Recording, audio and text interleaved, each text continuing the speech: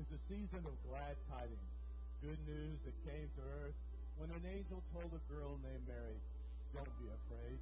God has shown you His grace. You will give birth to a son, and you will name him Jesus."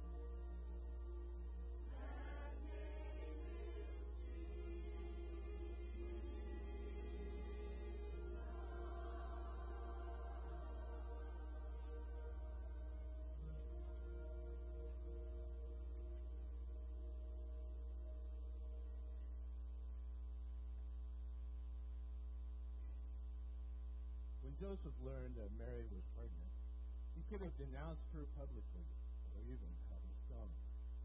But an angel brought him good news in a dream. "Don't be afraid. The child Mary is carrying is from the Holy Spirit. Call him Jesus because he will save his people from their sins." Next came news that meant Mary and Joseph would need to travel to Bethlehem to be taxed.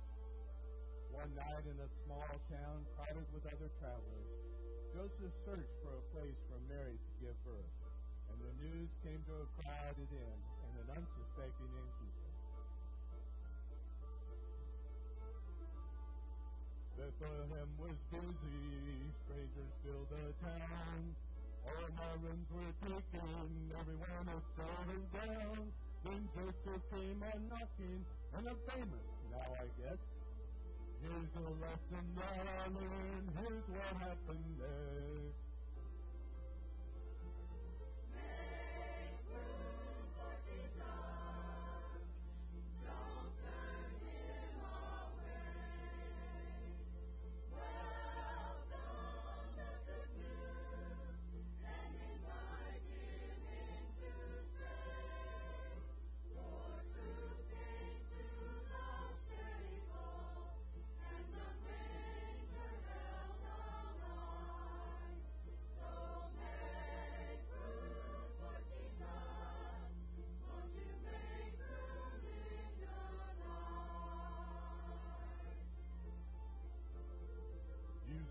I was heartless, greedy, rude, and more. And if you've been in my sandals, you'd have welcomed in the Lord. Well, this might be your moment, so I'm waiting now to see. Will you say no, or will your testimony be? Make room for Jesus. Don't turn him away. Welcome the good news and invite him in to stay. For truth came to the stable, and the manger held the light. So make room for Jesus. Won't you make room in your life? I won't make excuses like people tend to do. But if you share my story before the story's through, just say it was my stable and my manger and my straw that held the baby Jesus. He came to save us all. Make room for Jesus. Don't turn him away. Welcome the good news and invite him in to stay. For truth came to the stable, and the manger held the light. So make room for Jesus. Won't you make room in your life? Oh, come to my heart, Lord Jesus. There's room in my heart for thee. For truth came to the stable, and the manger held the light.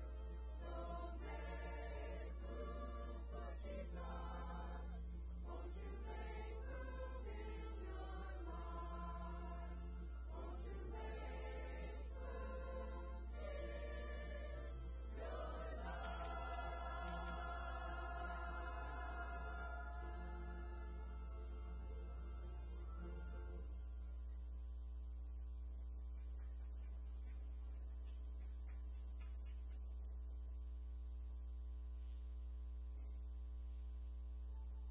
On the hills outside of Bethlehem, shepherds were guarding their sheep when suddenly a messenger from heaven appeared and said, I bring you good news that will cause great joy for all the people.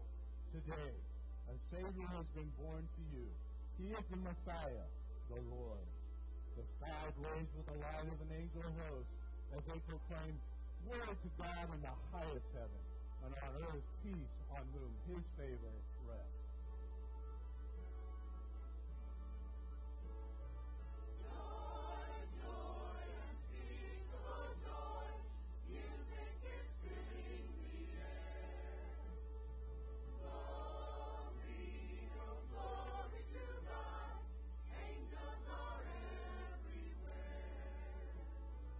Come and adore him, young Mary, sweet boy.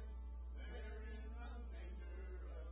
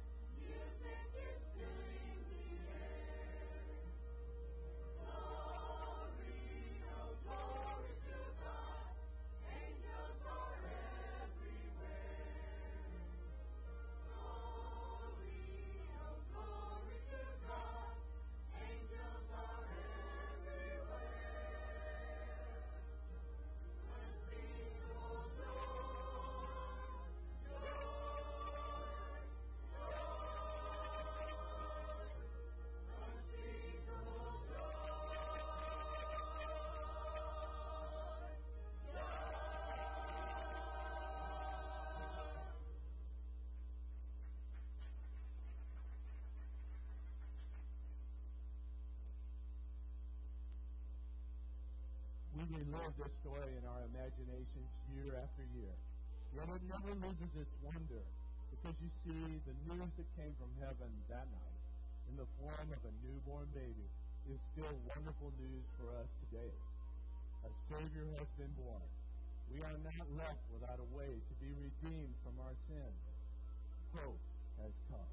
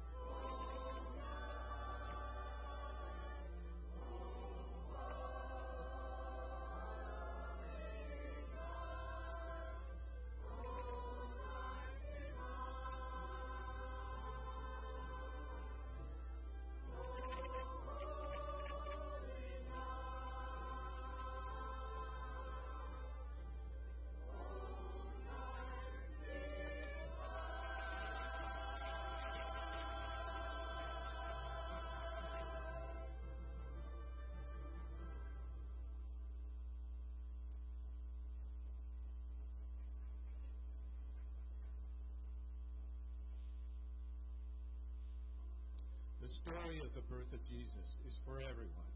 It isn't a relic of the past. It isn't just for a certain nation or creed or social status. We're all invited into it. We're asked to respond to the words of the angel.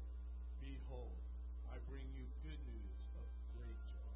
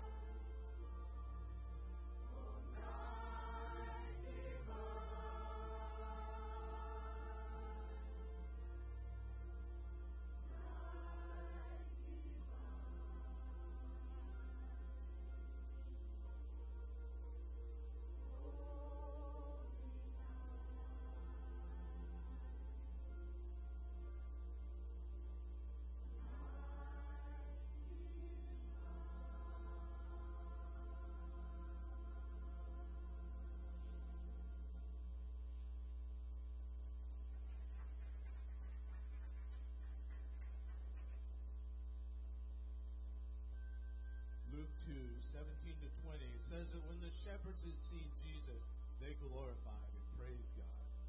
They spread out the word, and all who heard it were amazed. After 2,000 years, it's still the same. When we hear the good news and our lives are changed by it, we go out to tell others. We carry it with us wherever we go. Salvation has come, and now heaven isn't just a place far away. Because of Christmas, heaven is destined to be home for us one day.